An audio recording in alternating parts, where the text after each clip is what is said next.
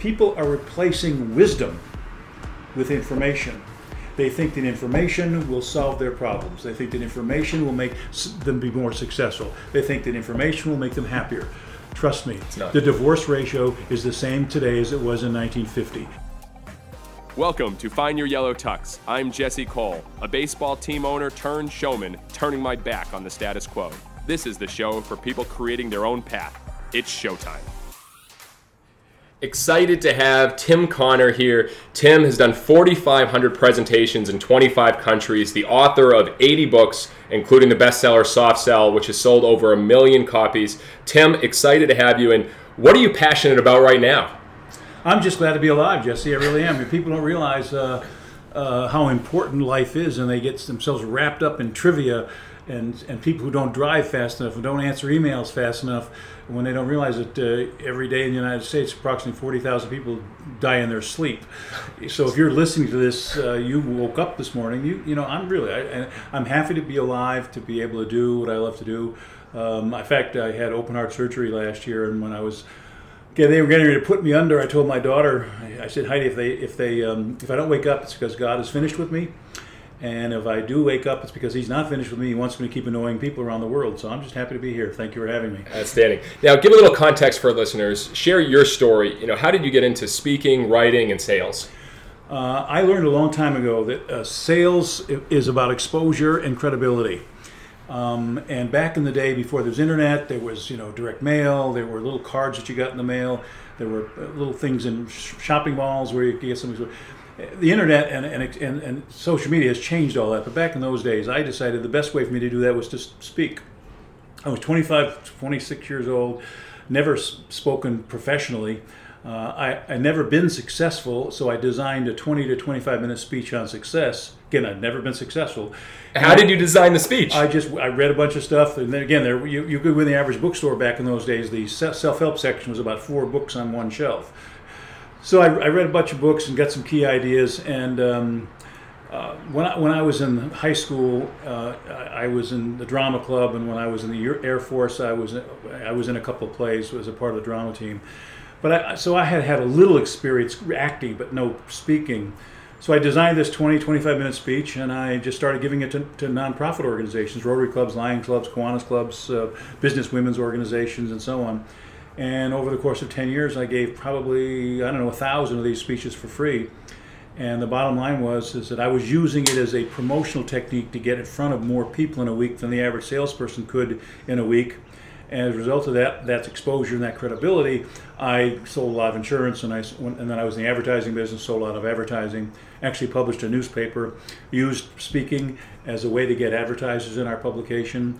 It was just, and one day a guy came up to me and said, I love your message, we'd like you to do a 3-hour seminar, I'll pay you, how much? And I gave him a number, he said, fine, we'll do it. And I sat back and said, now keep in mind, when I started speaking full-time, Zig Ziglar was not even in the business yet. So this was back, and Og Mandino was around, and there were a few others who were, the National Speakers Association didn't even start until 1981. So professional speaking wasn't even a thing? It wasn't a career. No, there were maybe 100 or 200 people around the world who were actually doing this getting paid, but none of the people who ultimately became famous.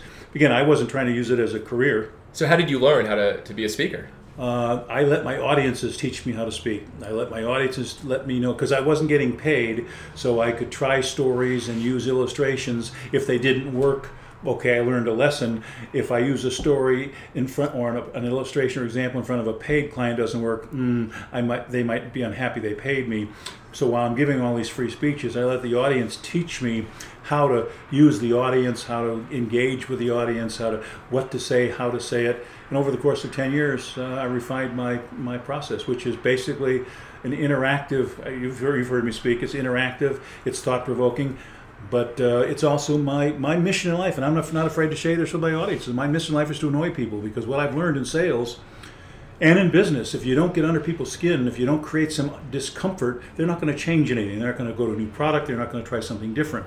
So my job, in a respectful way, is to create this discomfort within people so that they would do something different and change. And how do you do that in your speeches?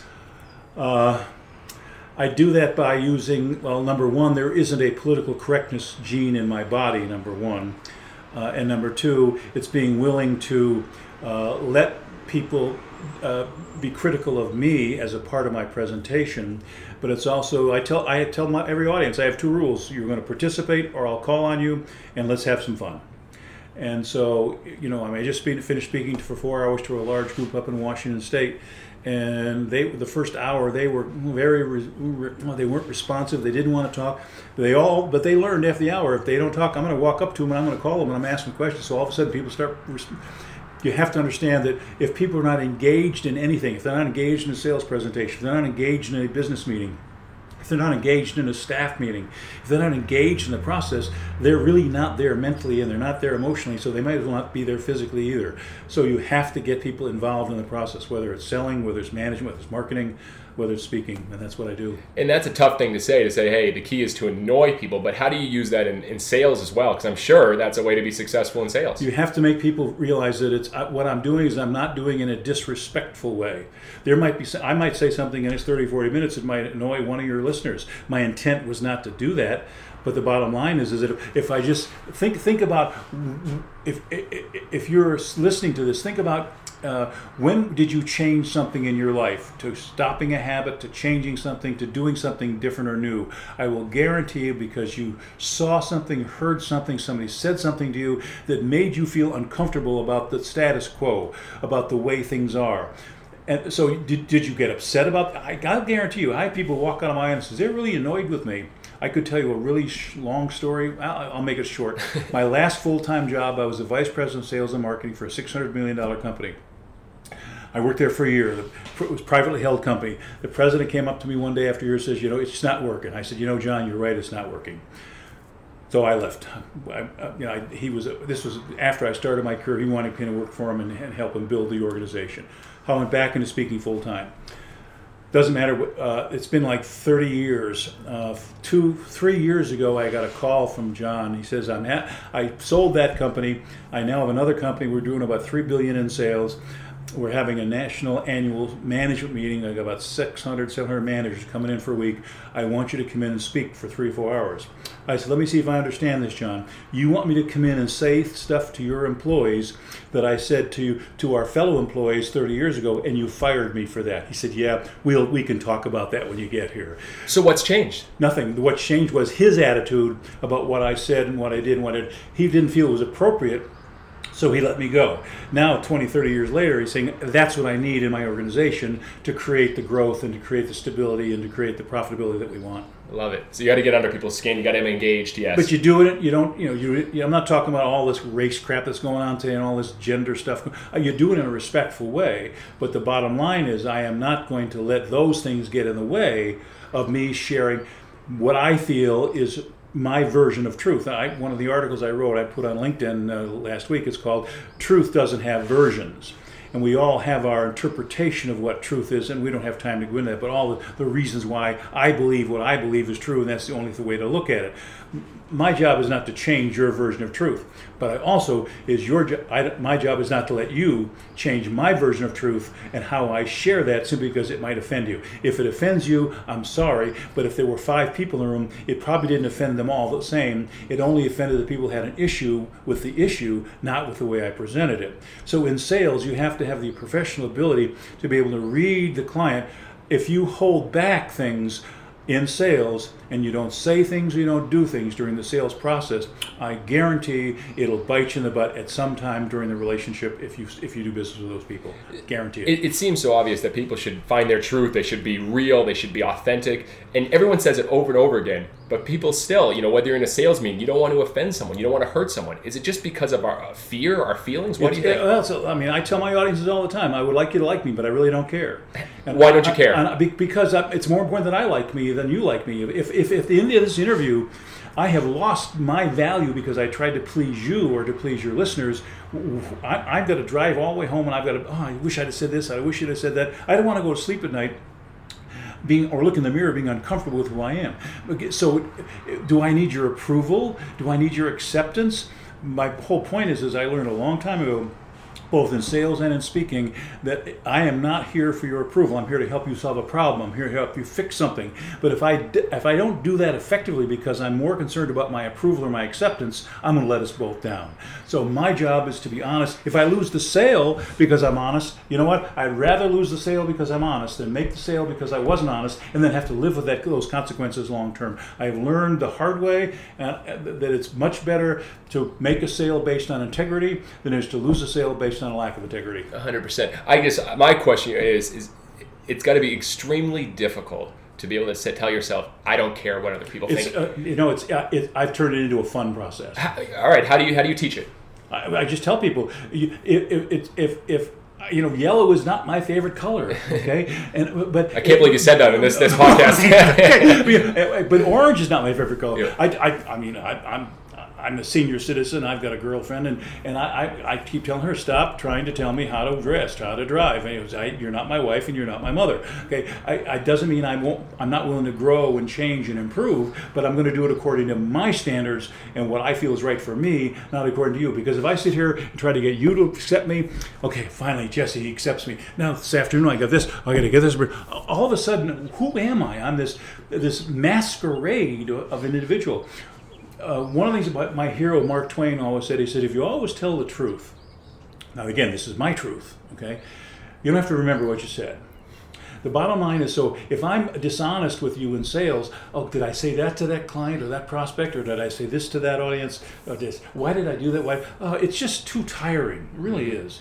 I'm having more fun speaking around the world than I probably had in the last 20, 30 years because I have always been this way in my sales strategy, my management strategy, and dealing with clients. Every one of my clients is multimillionaires. They all have more money than I do. They're all more famous than I am. But my repeat business is over 90%. And if you called every one of my clients and said, why do you keep hiring this guy? One of my clients, I've been doing business since 1990. I've done over 100 programs for them. Why do you keep hiring? Because he just gets under our skin, but he does it in a way that he makes us want to improve or change. I don't know, is it part of my DNA? Is it part of 30, 40 years of learning? Is it part of making lots of mistakes? What it really is that I really mean this. I hope the audience likes what I'm saying. I really am not going to let it ruin my day if they're not. That's great. All right, I could unpack that for a long time, but it's fascinating because I think there has to be a point sometimes, even as a kid, you want to please your parents, then you want to please your teachers. Guilty. Yeah, you want to please your teachers. Guilty. You want all of that. Guilty. And is it just I'm staying honest now. Is it just a gradual process, or was there an aha moment for you? You're like, you know what? I don't care what people think about me anymore. I'm going to do my thing. It's not. I think the bottom line is you have to decide. You get one life. And because of the health issues I had last year, it made me realize, how precious life is. There are people in their 30s and 40s that lost their lives in these hurricanes or earthquakes. People all over the world are dying out of starvation, and they're 4 years old, and 15 years old, 20 years old. And they're not just in Africa; they're in the United States. So we have people who are younger than you are and older than I am that are dying and younger. What are they cherishing the life they have, which is be who you are. Do what you're supposed to do. I will guarantee you I have affected in a positive way more lives because of this attitude of who I am than I would have if I'd have been like some of the other people in my profession. They might have more money, they might be more successful, and they might be more famous. But I'll guarantee you they haven't touched some of the lives because when they stand in front of an audience, when they stand in front of a prospect, they're a fraud. Mm-hmm. How do you find out who you are, though? I'll give you an example. Personally, obviously I was running baseball teams. Now I'm giving speeches. I'm doing my thing, and I think you're constantly developing. You're evolving into someone. You're becoming. It's not. I heard a great quote the other day. It's not you have arrived. It's that you're always becoming. So how do you know who you are? You say I'm going to be true to myself. Well, 20, 30 years ago, Tim, you were probably different than you are today to an extent, or 50 years ago, or. We're all a work in progress. We have to be willing to be molded by our environment, by God, whatever your spiritual preferences are, whatever your emotional preferences are. You have to be willing to accept your weaknesses. I know I'm not perfect. I'll never be perfect. I know I make mistakes. I'll always make mistakes. I know I could have done a better job with this client or a better job with this audience. I'm not discounting the fact that we are not all better today than we were 5 years ago, and we will be better in 5 years than we are today. I think what allows that to happen is your openness and your willingness to evolve, and not according to other people's expectations or other people's rules or other people's behavior, but according to what feels right. We all have an inner voice. And that inner voice, I don't care what you choose to call it, you're driving down a highway and all of a sudden you're not sure whether to take this exit or that exit, and your inner voice says take this exit, but you override that and you keep going and you end up lost. One of the things I've learned in life, going all the way back to the beginning, when I honored my inner voice, something inside me that says, don't take this client, don't take this engagement, don't get on this plane, do this. So whenever I honored that inner voice, things always worked out. May not have worked out the way I wanted them to or at the point, but they always worked out. Every time I dishonored that inner voice, things always got screwed up. I don't care if it was a marriage and then a divorce. I can remember standing at the altar with my second marriage, and God is telling me, don't do this. I didn't pay attention to that voice. There wasn't bells and whistles and there wasn't lightning, but something inside me says, don't do this. I did it anyway, and 18 years later, we got divorced. So could I have avoided that drama if I'd have paid attention? The one thing I've learned is I'm now paying more attention and honoring more of the inner voice than letting my ego, my arrogance, my experience, my history make me, or the need for recognition, the need for money, the need for control. That isn't it. My mantra is I'm on God's schedule. Mm-hmm. Outstanding. And I don't know what that is, but I'm not going to question it. I'm here with you. I said, yeah, no question. I've turned down a lot of things like this. The bottom line is, and I respect you and I respect your organization, so I will do it. The point is that how do you know? Pay attention to what, I mean, there's I read two things. One, there's that's called the Mont butterfly. It's a, what is it called? Something butterfly. I wrote an article about this. It flies over 50,000 miles every year, back and forth, to get to Mexico to a specific town. There's a bird that flies from Canada and flies 26,000 miles every year. So that's why. This is a bird. Squirrels know enough to gather nuts in the winter. Ants know enough to gather stuff so they can survive. If an almighty creator put something inside all those animals that said, fly south, go here, do this, here we are humans, the ultimate living experience on the earth. Wouldn't there be something comparable or similar in us? I believe it is. I think the problem is when our lives get screwed up, guilty. It's because I did not pay attention to that guidance system, and when things worked out, I paid attention. So my suggestion is, when you, and I know, when I'm going against that inner guidance system, there's something in my gut, there's nervousness, there's tension, there's anxiety, there's stress. When I'm going in the direction that this guidance system wants me to go, it's peaceful. It's not always easy. It doesn't turn out the way I want. There's disappointment, but I don't have that same inside frustration that I have. I mean, I had a friend of mine last year said, Tim, I want you to help me out for 3 months. Business is a little slow. I could use the money, so I shut down and I helped him for 3 months. Every time, and we talked every morning on the phone for 3 months. Every time I had to pick up the phone, and I'm still doing business with him, and I'm still submitting articles for him. But every time I had to talk on the phone, this anxiety, this nagging, and I'm only doing it because I need a few extra bucks. Finally, I went up to Blowing Rock, and I went up through the day and went hiking, and said, you know what? Message was, you need to end this. I called Tony. I said, Tony, I'm not going to do this anymore. It was like this weight was lifted from my, and I'm sure you've been there. Oh yeah. When you've done what you know you're supposed to do, you don't know why or how, but it was the right reason. Starting a business, ending a business, letting an employee go, walking away from some business. Excuse me. The bottom line is that we have that guidance system. Mm-hmm. I'm doing a better job of honoring that today than I did 20 years ago. Outstanding. You spoke over 4 years ago to our group, and I remember that in Belmont, and there was one main thing that I took away from that, and it was you opened your speech saying there's only one thing that you can really control. And I'm sure where we're going with this. And I'd love for you to share how that is. People have challenges controlling their thoughts, and they try to control everything else. I read 2 books a week, and I'm reading a book right now. It's about thought control. Because I wanted to be a neurosurgeon when I was in high school and college, so I've always been interested in brain function, how the brain works. Because I want to understand how I can help people better use their brain, not from a scientific or from a medical perspective, but from a growth perspective. And the bottom line is this, is that when we have the need for control, there's an emotion inside us that has some reason for us to control that. It's, I want you to like me, I want you to approve of me. I want you to buy business from me. I want you to hire me. So I have this need to control what's going on out here. The problem, what people don't realize, is there's not really nothing you can really control outside of yourself. You can control what you eat, but you can't control what you eat, what that does to you. You can control how you drive, but you can't control how the person behind you in front of you drives. Think about it. You can control how you dress, but you can't control how people react to how you dress. You can control how short your hair is, but you don't know. When you really think about it, I can't control anything. I can control what I do. I control the decisions I make. I can't control the outcome of that decision. I can control the actions I take, but I can't control the outcome of those actions. And what's happening today in the world is this self-oriented world, is people want more control over everything. And I will tell you, the number one contributor to death and illness today is stress. The number one contributor to stress is the need for control or impatience.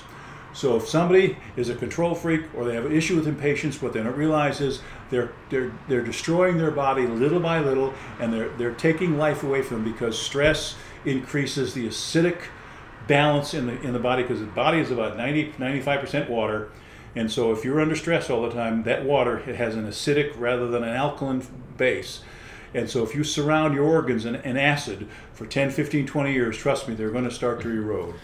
The bottom line is control is a need that I don't know where it's coming from certain generations, whether it's older generations, and the fact that, okay, I just lost my IRA and there's this problem going on, we don't have any money, I got to get a part-time job. It's these 20 and 30-year-olds who think that they have a right to be able to walk right into a $100,000 a year job and only work 15 hours a week. I don't know where it comes from, but I do know this. I have seen a lot of it, and I tell my audiences all the time, you know what? Stop working yourself into a frenzy into stuff you can't control, because all you're doing is killing yourself. So what have you seen change now that people are they don't understand control? They're on social media, they're on Facebook. Every day they're doing, as you said, selfies. They're doing all this. And what have you seen when you're speaking to these groups? What do you offer as advice to say, hey, this isn't something you need to be doing? Or, I mean, because social media is relevant. Like, you can't run away from it. You have to be a part of it. What have you seen, or what are you suggesting? Yes, you said you have to be a part of it. You can be a part of it. Let's take Facebook. Okay. I go to my Facebook page maybe once every 2 or 3 months just to take stuff off of it that people put on there. I have 4,500 Facebook friends. I know maybe 100 of them. And I saw somebody who's just happened to going through this stuff. Somebody posted, but they're going through this situation with their divorce, and here's what the wife did. And I'm thinking, why would someone put that on out there? Okay, private stuff like that. They actually did some surveys, and they found that people who are on Facebook, and their desire to be on Facebook is to have more friends and more connections and know what's going on. More of them feel less connected because it's Saturday, you're home looking at your computer Facebook page, and all your friends, they're out hiking, they're out water rafting, they're on vacation, you're sitting there all by yourself doing nothing. People are feeling more disconnected because of these social media as opposed to connected. I'm not saying it's wrong. I'm saying is if you let it. When I say it, you remember fax machines, okay? You remember when there were no cell phones. Yep. Cell phones have evolved to what we have today. The evolution of the cell phone isn't over, okay? The evolution of the computer isn't over. The evolution of Facebook is not over. There will be something next. Mm-hmm. All of a sudden, the world hasn't come to an end just because Amazon is here and everything else is going to stop. No, if you look back over the last 100 years, change is constant. Change is coming faster than it ever has. What we need to realize is that we can seek these kinds of changes as use them as a partner, or we can have them be an obstacle. So I'm thinking, okay, LinkedIn. How do I use LinkedIn to get more business? How do I use social media? I have a Twitter account. I think I've been there once in like 2 years. I don't have time for this, okay? Yeah. I don't have time for it. And then we'll say, how do you know what's going on in the world? Okay, so what should I know what's going on in the world? Do I need to know what happened with somebody who was fishing in Canada versus what's going on in Africa? There is so much going on out there. We are doubling man's total accumulated knowledge today every 7 to 10 days. That is more information you and I can keep up with. So how do we decide which of that information is appropriate for us? What's happening today is people are replacing wisdom with information. They think that information will solve their problems. They think that information will make them be more successful. They think that information will make them happier. Trust me, It's not. the divorce ratio is the same today as it was in 1950. 55 to 60% of all couples got divorced in 1950, 55. It's the same today, 40 years later, but we got all these books on divorce, we got all these webinars on divorce, we got all these seminars on divorce, and yet the divorce rate has stayed the same as it has for 60 years. Why? Because the principles, I could look at success. You show me somebody who's successful who never got a college degree, so you have to have a college degree. I can show you people who are successful who've never been on Facebook. So saying that these individual approaches or concepts are critical, it's what I call you need a blending process. And the blending process is, what do I need for where I am and what I'm doing that will work for me? Not that you think will work for me or not that works for you in your business. I'm going to learn from you. I can learn from that technique, but you know what? I'm not going to do it that way. I'm going to adjust. There's a theory that you've heard of it. People say you got to think outside the box, which means think differently. People only think outside the box when things aren't working. That's the basic premise. So if something's not working, you think outside the box. What you're trying to do is come up with a different approach, a different philosophy. The bottom line, the problem is when you think outside the box, you try a new tactic, you try a new policy, a new approach, you try a new product, you try a new market. It didn't work. What do you think the average tendency is when you tried something new and it didn't work? You jump back in the box because you jump back into what's comfortable, what you've done for 30 years that you know has worked. It might not have been working successfully and you felt you needed something new, but all you knew was that didn't work, so let's go back to what we knew because we don't want to go broke, we don't want to be alone, we don't want to be this, so we go. And my philosophy is very simple. If what you're doing is not working, throw the box away. Don't give yourself the ability to jump back into what doesn't work. Force yourself to either make the new thing work or find something that will work using your creativity, your imagination, the stuff around you. The world can give us that. The internet can give us that. It can give us that information. But when you look at billions of websites that I could go to be happy, to be successful, which website do I use? Which webinar do I go to? Which podcast do I listen to? There's just too many choices. Okay, you're going to spend every hour, every minute of every day of your life trying to figure out how to solve your problems, and you'll never come up with a solution. Because you're not trying new things? No, it's because you are unable to realize that the solutions are not there.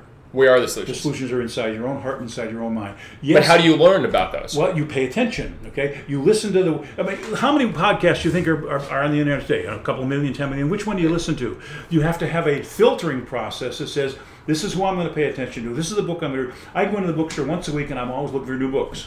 I go to certain sections. I'm looking for certain authors because I know they are the kinds of people who get under my skin, but they make me want to change it all. I don't spend my time reading books that are going to waste my time. I don't spend money. I expose myself to people. I expose myself to seminars. I expose myself to opportunities. But I'm always asking, what's something that you've read? What's something that you've learned? What's a seminar that you've been to? The bottom line is that we have to be open and receptive. For example, I have a recommended reading list. It's 100 of my favorite books that I've read over the years. Mm-hmm. I offer that to all my audiences. Not one of them is my books. It's all just books by other people. It's free. I'll give it to you. It's no big deal. Bottom line is that how many of those books do you think the average person who requests that will actually read? Mm-hmm. And yet I'm saying out of about 6,000 books I've read during my life, this is my top 100. Some are spiritual, some are business, some are relationship. But I'm saying that, if you try one of these, just one of them, Miguel Ruiz's book, The Voice of Knowledge, an incredible book. Mm-hmm. I could go on and on. Dan Baker's book, What Happy People Know. So you have to be willing to expose yourself. But I also have a rule. If in the first 20 pages you don't get under my skin, there's so many books to read. If in the first 5 minutes I'm listening to a webinar, it's all about self-promotion. It's all about you. Turn it off. I do want to get into self-promotion, but my question is, do you think people should go deep in certain things as opposed to just go widespread over a lot of things? Because it sounds like you go very deep in books, but you're not involved in social media as much. What do you suggest that? Because, again, people need to learn, they need to grow, they need to develop. I will approach what I call the blending process in marketing. In marketing, you have to have a website. But if you're relying 100% of your business from your website, you're going to go broke. If you're relying on 100% of your business from Facebook, you're going to go broke. If you're relying on 100% of your business from advertising, you're going to go broke. If you're relying on 100% of your business from TV advertising, I could go on and on. Yes. What you have to do is you have to know, where is your market buying? What is your marketplace using to make the buying decisions. If your marketplace is using social media, then you need to buy ads in social media. But the bottom line is there's a lot of competition in social media, so you have to find a way to stand out other than using the social media. So you have to have a blending process. How have you stood out? It's very simple. One of the things I've done for years is I send out 5 books every week to prospects. Before I came here, I dropped off 10 books at the post office. There's a short note. I give them a free book with an autograph to the president of the company. I just went to the 100 biggest companies in North Carolina. When I finish that, I'll go to the 100 biggest private companies. And I go around all around the country. I've been doing this for years. Radio Shack, years ago, bought, before they went bankrupt, and I wasn't responsible for their bankruptcy, by the way, but they bought 50,000 copies of my book soft sale because I sent a copy to John Roach. He said, I love your book. I want all my employees to have it. And that came because I sent him a book for free. Now, again, I'm sending out 350 books a year because on average, 5, 6, 7 a week. I don't get 350 speaking engagements from those, but I don't need more than 5 or 10 in a year, because my philosophy with my clients is I'm looking for the relationship, I'm looking for the lifetime value, not just this sale. So if I can have a client that hires me 100 times since 1990, that is worth giving him a $10 book and a $10 CD to him to consider me. So all my friends are using what? Just what? LinkedIn, social media, and all this stuff. I'm using that, okay? I'm redoing my website. I'm putting some videos on my website, but I'm still sending out handwritten notes to 5 CEOs of companies, whether it's 5 million, 100 million, or a billion, and they're getting in. What are they doing with it? They pass it on to their vice president. They say, hey, get this guy in here. We need to talk to him. The bottom line is almost all my business during my career has come more from those books that I've sent out. And what did I do? And you're sending your books? One of my books. Yeah. I stopped doing that. It was probably 2005. Because I got all this other stuff going on. I got internet, I got websites, I got this, I got seminars, I stopped doing that. You know what happened to my business revenue? It declined dramatically. Why? Because I relied too heavily on one aspect of the blending process. Yes, I need a website. Yes, I need to do seminars. Yes, I need to do this. But I also need to rely on the personal touch.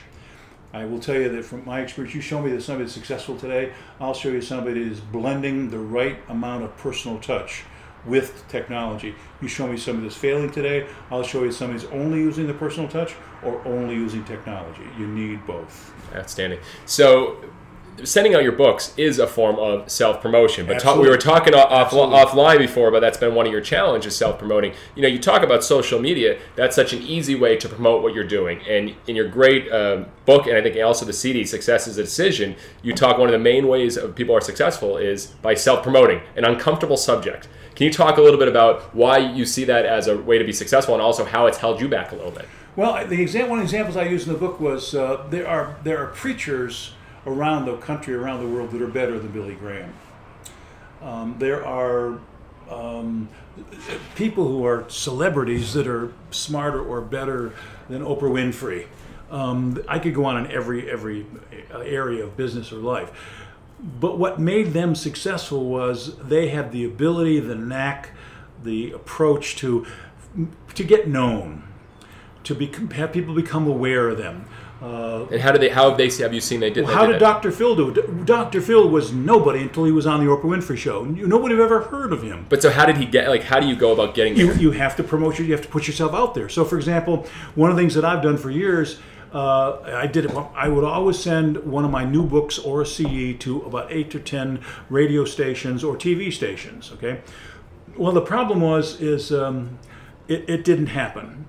I think about the guy who wrote the book. He was from not Myrtle Beach. He was from a coastal town down in North Carolina. He wrote The Message. He's written 8 or 10 these kind of love story books, basically. It doesn't matter what his name is. Everybody who's on. Not Nicholas Sparks. Nicholas Sparks? Yes. Okay. Well, how did he get his first book, which made him successful? He had several people he knew in his lifetime. One of them happened to be an assistant vice president in a major publishing company, so he sent him a copy of the manuscript. And this guy says, I love this manuscript. This is a great book. Went to the publisher, and they said, I don't know, man. It's just, who is he? He's a nobody. He's never had a book before. Look, let's just do it. He got what I call a champion. That individual was willing to go through the motions to get his book published. long story short, he got a $7 million advance on his second book, and he's written several books. Most of them have become movies now. And he's a multi-millionaire because this one guy had a champion status. So what I've been looking for my whole life is somebody who would represent me in that, to become that advocate, to become that champion. I've had several of them. Unfortunately, all of them have died. One of my favorites was Charlie Tremendous Jones. He sold probably 100,000 copies of Soft Cell to many of his clients in Europe and in the Far East, which led to its being published in more than 25 languages. He believed in me. I've had other people who believed in me and have promoted me, but I've never been able to capture someone who could accelerate me into the limelight of fame. And it took me till about maybe age 55 or 60 to suddenly realize that that's not what my purpose was, fame. And that's why that hadn't happened. It was to just, touch certain lives, 10 at a time, 5 at a time, 1 at a time. The bottom line was that fame was not something I should go after. Okay, fame was not my mission or my purpose in life. And when I finally let that go, I started having more fun. So the point is that, but if you want, you need to have someone who will promote you. You need to have people who have influence over an audience that represents potential for you, whether it's an author, whether it's in your clients or whatever. So you have to find that advocate. You have to find that chip. And how do you do that? You just start reaching out to people. You reach out to people. I sent out, I have probably 4,000 LinkedIn connections, and one of the gals who was a meeting planner, she was in my connection, I don't know who she is, she had a thing on LinkedIn, and so I emailed her, says, are you interested in creating a new relationship with a career veteran global speaker?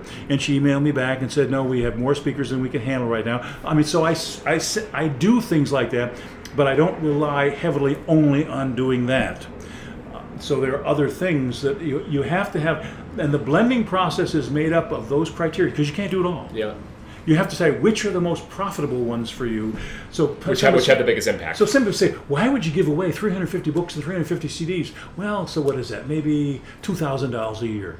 So if I give away $2,000 of the CDs and the postage, and I make $10,000 off that, well, it was worth it. It's a great investment. If I make $100,000 off that, it was worth it. Yeah. But I don't know that. Well, isn't there a better way to reach these company presidents? Yes, I could call them, get their secretary, get their receptionist, you're same as everyone else. I'll never get to this way. I put right on the cover of this large envelope, personal. So it might end up only on the secretary's desk, but it says personal. She opens the book and she sees the book is autographed to the president. I guarantee, I don't know if he'll read it or not, but I will guarantee she will take that book and put it on his desk, say, so-and-so, hey, Jesse, you just got a book from some guy by the name of Tim Conner, and he's autographed it to you. So I got the exposure. Now, where the exposure will go, I don't know. But you have to find creative ways to stand above or beyond the people who are doing the same thing you're doing in your same marketplace. And I will tell you, everybody's relying on social media. So if you want to stand out, yes, use social media, but find a way to leverage that differently, more creatively than other people are doing it. That's brilliant. And you talked about two things there. You talked about getting someone that was your hero, that was your person that pushing you out. Basically, your champion is how you worded it. For businesses too, it sounds like they need to find those evangelists, those people that love them to push them. So what do you have to do? You just have to kind of go above and beyond for these people and then hope that they will love what you're doing and then push you out? You have to find a way to connect with them. I don't care if it's through a church, through a cold call, through coming to an event that they're going to go to. I don't have time for all of those things because of other things that I'm doing. So I have found using my books. I will tell you, before I had my books, I sent other people's books to people. I mean, I can remember one of my favorite books by Ichak Adizes was called Corporate America. It was written, not Corporate America, I forget. It was he wrote it in 1950. Probably one of the best managed books I've ever read. It's not in print anymore. But I went out every week. I bought 5 copies of Ichak Adizes' book, and I sent it to company presidents. I didn't have my own book at that point. Yeah. So and people say, well, why would you promote Ichak Adizes to these people? They're going to hire him before they hire you. But you know what? I'm the one that sent him that because there was a note in that book, and I autographed the book. Yeah. I autographed to Jesse. Hope you enjoy this book. This is a great book. It'll help you in your organization. One of the clients that hired me who I'd done probably 50 programs for. The reason he hired me was I sent him that book, and he said, "Why did you send me that?" Because it was a great book, and I knew it would help you in your business. He says, "We need to talk, because if you're willing to send people to me that will help me, then I want to talk to you too." So we had a conversation. I did a bunch of programs for him. Itchaki Daisies, who's probably dead now, his book led me to them, and I was not ashamed to. There's lots of great tools out there. Yeah. I will guarantee. I used to use. I send out probably 20 to 30 birthday cards every month to clients. Cards. I stopped doing that 3 years ago, and I started using on the websites that you could send free cards. Yeah. I'm thinking, everybody else is using these. I want to stand out. I want to send them a card that comes in the mail. It's handwritten in the address. They open it up and say, "Hey, Jesse, happy birthday, signed Tim." That makes me say, well, that takes a lot of time. Well, okay, it took me 5 minutes to send that card. Does that 5 minutes contribute to the value of his respect for me and his willingness to continue to do business with me? More so than he got.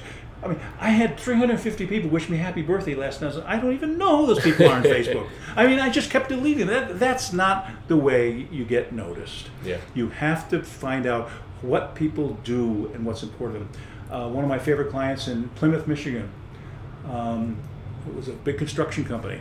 I sent him, first sent him a book, and then I sent him at the time it was cassettes. I sent him somebody else's, not mine, cassettes. And he says, "What?" And then I called him. He said, "Why do you keep sending me stuff?" I said, "Because I've heard you're really a very successful guy in the Michigan and the construction business, and I just want to let you know that I thought these would help." He says, "We need to talk." I went in and talked, and he said, next thing I know, after about 10 minutes, he says, "Why have we hired you to come in?" I said, "I don't know." He said, "Well, okay, what can you do?" He said, "Well, fine." And he hired me to do a significant amount of business for him, and I use other people's stuff to get noticed. Okay, if you don't have your own experience and you're just starting out, you don't have your own material. What's wrong with using somebody else's leverage? Because that's what it is. But you have to only do that in markets where that leverage will work. I can't send out 4,000 books to my 4,000 Facebook friends and expect this. I will tell you, in 5 years, I've never sold a single book or CD or got a single engagement off all of my connections in Facebook, LinkedIn, and people will say, well, maybe it's because you're not active. No, you're not doing enough for them. Hey, I have 170 articles on LinkedIn every week. I add a minimum of one article and a little thing that says if you want to. And you've never got one engagement from LinkedIn. I've never gotten one engagement from those, and yet I've got a lot of people who have searched me and looked at me. Yeah. And they're all different articles on all different subjects. Yeah. So I'm getting the exposure, and I'm thinking, and I've had friends of mine say, I teach you how to use LinkedIn to get more business. There are speakers out there who are teaching speakers how to speak, and the reason they're teaching speakers how to speak because they're not making money speaking. They're trying to tell people if you do things this way. Well, let me ask you a question. You did this. You're teaching this seminar. You're charging $5,000 to come out to California and spend a week with you to learn how to be a better speaker. What else did you do this year? Is this the only seminar you're doing? Well, yeah. So you're doing this because people, because of your reputation, your fame, they think they can teach you. And the bottom line is there's a lot of people gaining notoriety by promoting stuff that they think they have the right to promote, but they don't really do it. Definitely. I'm saying this. There's a lot of very talented resources out there in the marketplace for us. There's too many to pay attention to all of them. You have to decide which ones are most appropriate value for you, and then milk those. So are you saying, we haven't directly gone into sales techniques, but this is all sales. Because sales is about persuasion. 100%. But do you think relationships and connecting with people is the number one most important thing? Absolutely. I spoke to a group in, where was I? It was in Oklahoma City 6 weeks ago. It was a pharmacy association. I did 3 2-hour sessions, and the president of the association had about 200 or 300 people. Came up to me. He says, after the first session, you're really annoying people. You're getting under their skin. Second session, you're really annoying. Nobody left this session. Third session, all these people want you back next year. They hired me to come back for September in 2018 before I left this meeting that I did with them in Oklahoma City. I did another meeting 2 weeks ago. I won't mention the name of the client, and I only did 1 2-hour session. He came up and he says, everybody wants you back at our 2018 meeting. And it wasn't because I was trying to get back to their 2018 meeting. I wasn't trying to oversell myself. I'm the best guy in the world. I'm the guy you should hire. He said, the reason they want you is because you dealt with reality. You didn't stuff this stuff and make it sound easy. You didn't give everybody a warm bath. You got under people's skin. You annoyed them. You made them upset. But they knew that's what they needed in a marketplace that's uncertain in order to succeed. And they trust you that you have more ideas on more topics that would benefit them. So I'm thinking the more I annoy people, the more I get hired. Is it? Well, that's maybe how you're different. But I'm thinking, you know what? I look at my peers and my friends. They're not that way. Some of them are making more money than I am, and some are more famous than I am. So what's the mix? The mix for me is I can go to bed at night and I'm okay with how I'm doing this. I'm not a fraud. One of the things I learned early in the business is before I had this what we call congruence. I remember there was things that I was doing off the platform that I wasn't doing on the platform, and a friend of mine, Og Mandino, was one of my heroes, great author, great speaker, wrote The Greatest Miracle in the World, The Greatest Salesman in the World. I'll never forget Og. I dedicated one of my books to him. He says, if you're going to be different on the platform than off the platform, I suggest when you get off the platform, you go home. I said, what? He said, I don't want to do that, Og. He said, well, then get to every meeting you speak at the day before you speak. Stay all day the day you speak, leave the day after you speak. He says you will do more business because of the day you're there, because people will feel like you're engaged, you care, you're interested. Every speaking engagement I do, I don't care if it's a 20-minute engagement, I get there the day before, I'm there the day of the meeting, and I don't leave till the day after, because I'm connecting with people. I did a program for Snap-on Tools 2 years ago. It was a 5-day meeting. I was there for 6 days. I only did a 2-hour session every day, but I'm there. I'm talking to people, I'm getting to know them, I'm understanding. The point is that it's creating those relationships. It's creating that connection. And I will tell you, and I don't want to sound that I'm against technology. I am not against technology, but you don't create the connection, in my opinion, that you need with your employees, with your suppliers, with your vendors through technology that you can on a telephone. I tell my clients all the time, use technology as a tool, not as a crutch. Mm-hmm. If you have a choice to talk to an employee in your office or send them an email, talk to them. Yes. You have a chance. I'm not saying you shouldn't send your wife or your husband or your boyfriend a text. I send texts to my girlfriend all the time. Yeah. I'm running late. But where do you really connect? But when you have an argument, when you have a disagreement, when you have something that's important to you, you don't do that in an email. Because too many people can misunderstand this. You have to be able to have. You show me a couple today. You show me a boss and an employee. You show me partners in a business. I just had lunch with a former client. He left the business. He went to work for another organization. He was one of their key management people. He was only there 6 months. He said because he and the owner couldn't talk to each other. They could not have honest, face-to-face confrontations because there wasn't the trust, there wasn't the respect, there wasn't the understanding. There wasn't something in that relationship, and it ended. You show me couples that can't do that, and I show you couples that are heading to divorce. I show you employees that can't go to their boss, or bosses that can't go to their employees, and can't have those kind of, but you got to be careful today with political correctness. What's more important, political correctness or surviving in your business? I mean, don't get me started on this, but the bottom line is, if I've got to go out of business because I've got to be politically correct, I'm not going to be politically correct. I'm going to keep my business. If I've got to be divorced versus and be alone the rest of my life, I'd rather be alone the rest of my life than have to tiptoe through this relationship every day of my life. It's just, life is too short to do that. If I'm a customer of yours, if I'm a vendor of yours, a supplier of yours, and I don't like your policies, I don't like the way you're representing my products or services, we're going to talk about that. And if you don't change that, you're not going to. I don't care how badly I need that business. We're losing that ability to talk to people. I don't care whatever. And in sales, you show me somebody that can pick up the phone and talk to people who, no matter who they're, I'm dealing with the vice president, but I need to have a conversation with the president. I can pick up the phone and call that president because they know who I am. Because I create that in the relationship. I create the ability. If we have an issue going on in this issue, I need to be able to talk to anybody. For example, one of the things if I'm doing this 40 years. I've been paid in advance for every speech, every presentation around the world, every single one. It doesn't matter if it was 5,000 or 100,000. I've been paid in advance for everything. And the reason I do that is because it gives me the ability to have access to the people I need. Well, Tim, look, that's not going to work. I need to have the room set up this way. I need to do it this way. I need to do it that way. Because that gives me a certain degree of control within the relationship. If I don't have that control, all of a sudden I don't have access to the key person, the meeting planner, or the the CFO or to the president who's going to introduce me, and they want to introduce me the way they want to introduce me. Well, I need to have control of this stuff because it's important. One of the presentations I did a couple weeks ago. Why is that important to you? Because I know how it needs to happen to unfold. I'll give you a good example. I spoke a couple weeks ago to a client. I had a handout. 250 people. They did not want to have the handout on the tables when people sat down. Part of that handout is an evaluation that says if you want to get my motivational booster articles once a week, if you want to get my free recommended reading list, check this, check this. That's all. You don't have to do anything else. Just give me the form. They wanted to have everybody grab the form on the way out of the meeting. And 250 people, so they put no these one's up. Gonna grab it. I didn't get one form from people who, and yet I've got a couple emails from people. How do I get on your list? The bottom line is I was not able to control that until the last minute because there wasn't time between one session to another session to get them in the room and put on all the tables. But the message is, so many people are afraid to tell people how they want it. And what you said annoyed, but it's really get under people's skin, and that actually helps create relationships and connections if you're real. But most bosses, most people, wherever you are, they won't tell their employees how it really is sometimes. And you show me companies that are like that, and I'll show you the employees that are leaving. I'll show you organizations that are suffering and not growing and not productive or not profitable.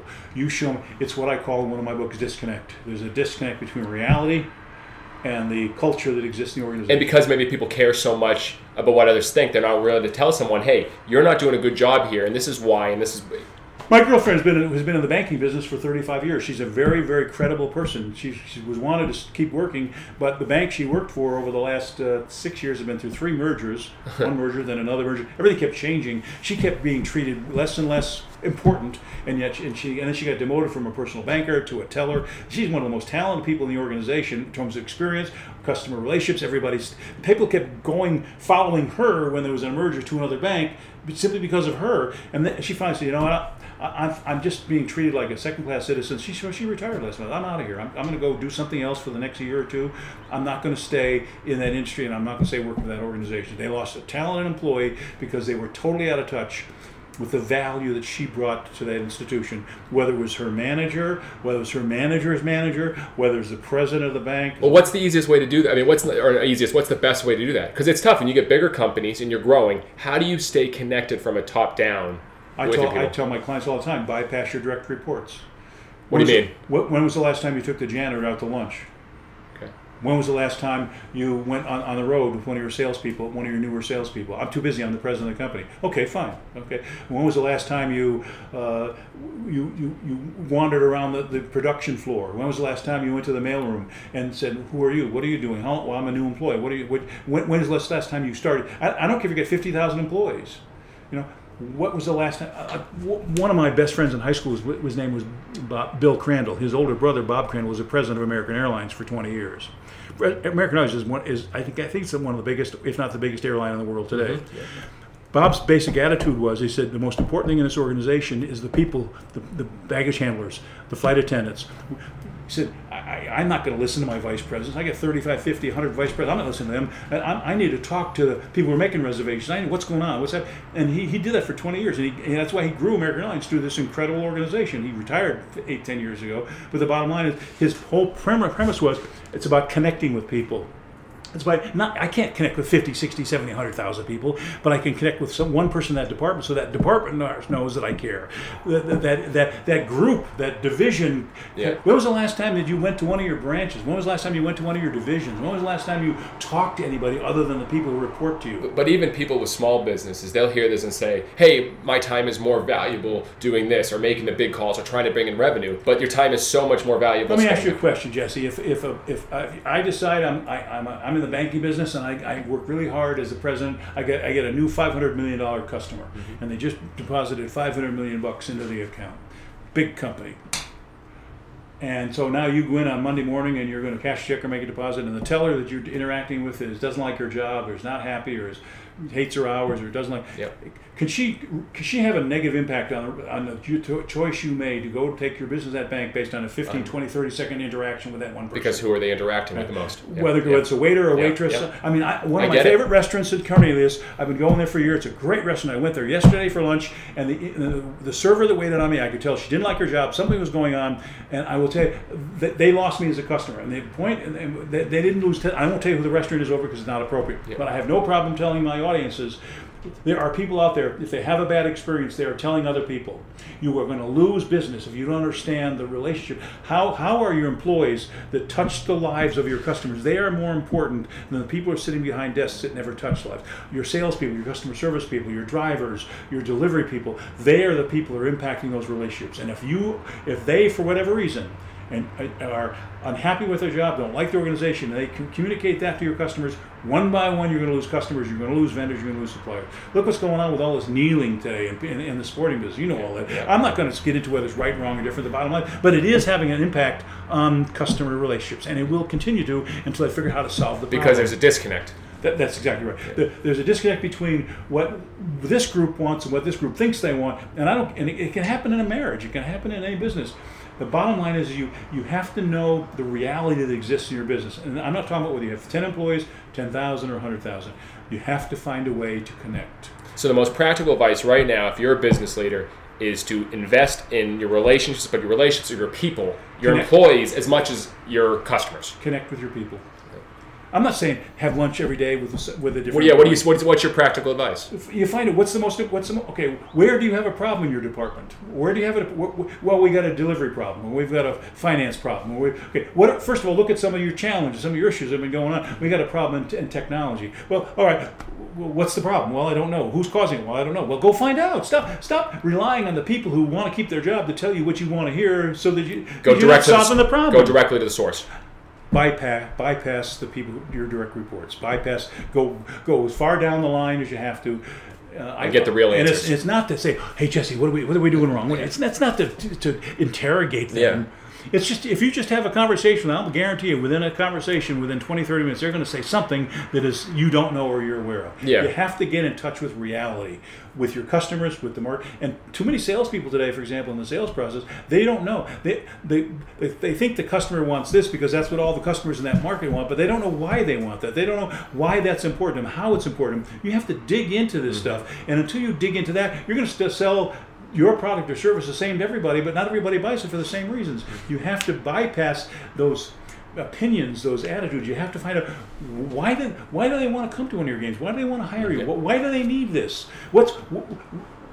Is there another way for us to do this without doing that? Is there a better way to do this? But you have to get comfortable enough with your people to make sure they're comfortable enough to tell you the reality of the situation.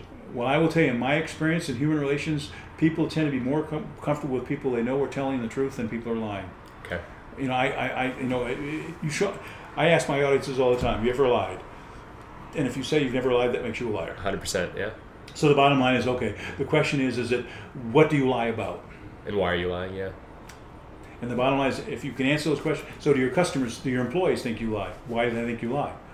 Do your employees lie to you? Why do they lie? I mean, let's just peel away all this BS, okay, and this need for sweetness and calmness. That is not what has made this country great, and is not what will make your company great. It's not what made, you look back over the last 100 years, the biggest companies in the history were not made because everybody was nice to each other and everybody liked what everybody said. They did what was best for the growth of the organization, which ultimately was best for the customers that they were dealing. When they stopped putting the customers first and start putting the company first or the employees first, I will show you companies that have gone out of business. Love it. All right, before we get into our final four and our extra innings here, I thought we were going all day. We've been having fun. The one question, I believe everyone needs to find the best version of themselves. So for you, you've given some examples, but what are you doing every day to get better? You've given so many speeches, written 80 books. How are you getting better every day, even now? I have a routine that I follow every morning, every night, which is a combination of prayer, read scripture, and read a self-help book, which takes me generally, for all those things in the morning, it takes 30 to 40 minutes. And this last thing I do at night, prayer, read a self-help book, and typically on weekends I throw in a fiction book that I'm reading because I like to read fiction, so I'll throw in another 20, 30 minutes of fiction because I don't have to work the next day.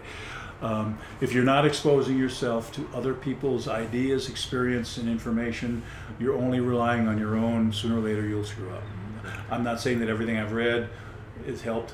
But I like authors that hit between. One of my favorites is a book by Andy Stanley, Charles Stanley's son. It's called Ask It, every single page in this book hit me between the eyes with a 2x4. And I got to the point where I couldn't even read it anymore because I was getting so upset with myself. I had to set it down. He got out of your skin. He did. He really got under my skin a lot, and he did it in a way. I still have the book. I haven't finished it, I'll come back to it. I'm thinking, why couldn't I handle that? Is it because I don't have the courage? I don't have the ability. I don't have the guts. I don't have the So I bought 2 books at Barnes & Noble last week. I read the first chapter of one of them, put it back on the shelf. I'll never read the rest of it. The other one I'm reading now, and I will finish it.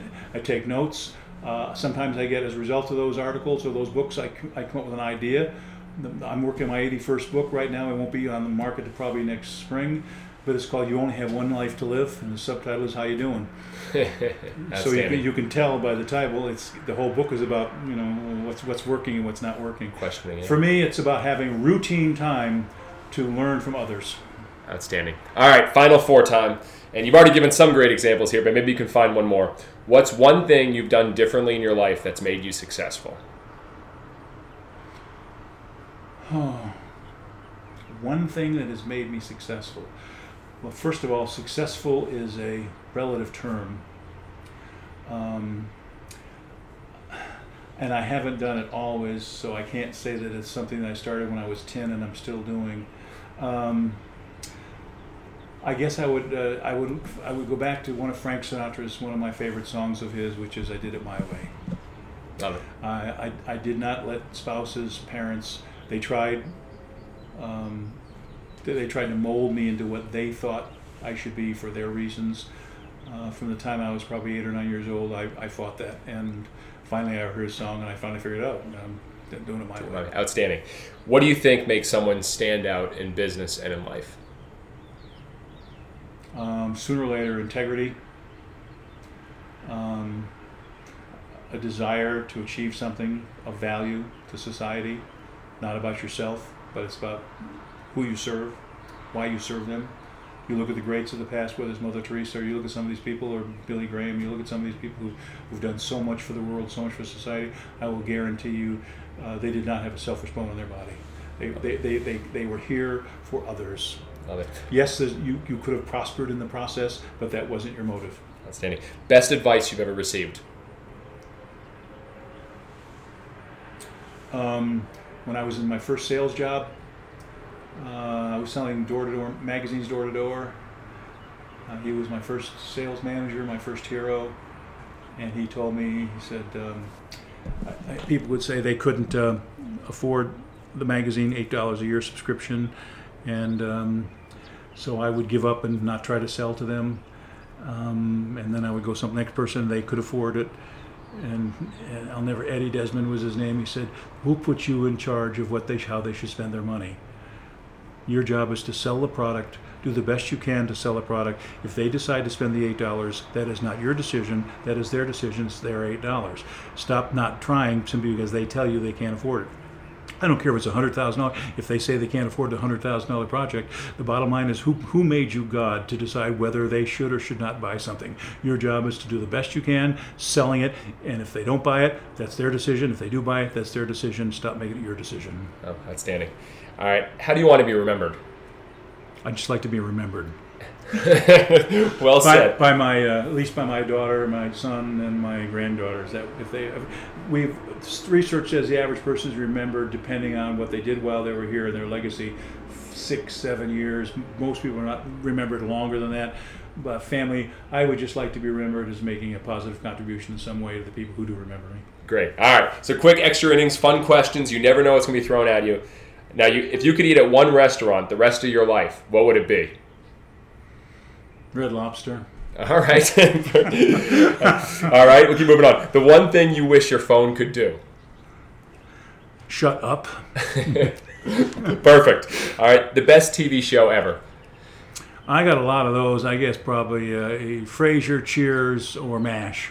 Oh, great. All right, I know this one's a really tough one for you, but one book that made the biggest impact on you? You just mentioned Ask It, but is there one when you first started that made the biggest impact on you? There are so many. I guess probably it would probably be better to say my favorite authors. One would be Miguel Ruiz, who wrote The Voice of Knowledge and The Four Agreements. Another would be Og Mandino in The Greatest Salesman and The Greatest Miracle in the World. For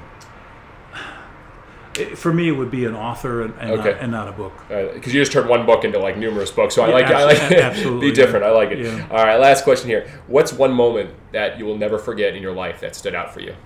When I saw my youngest daughter born. Outstanding. She looked Chinese. She had black hair, slanted eyes. I'm thinking, am I really the father? I guess you'll never forget that.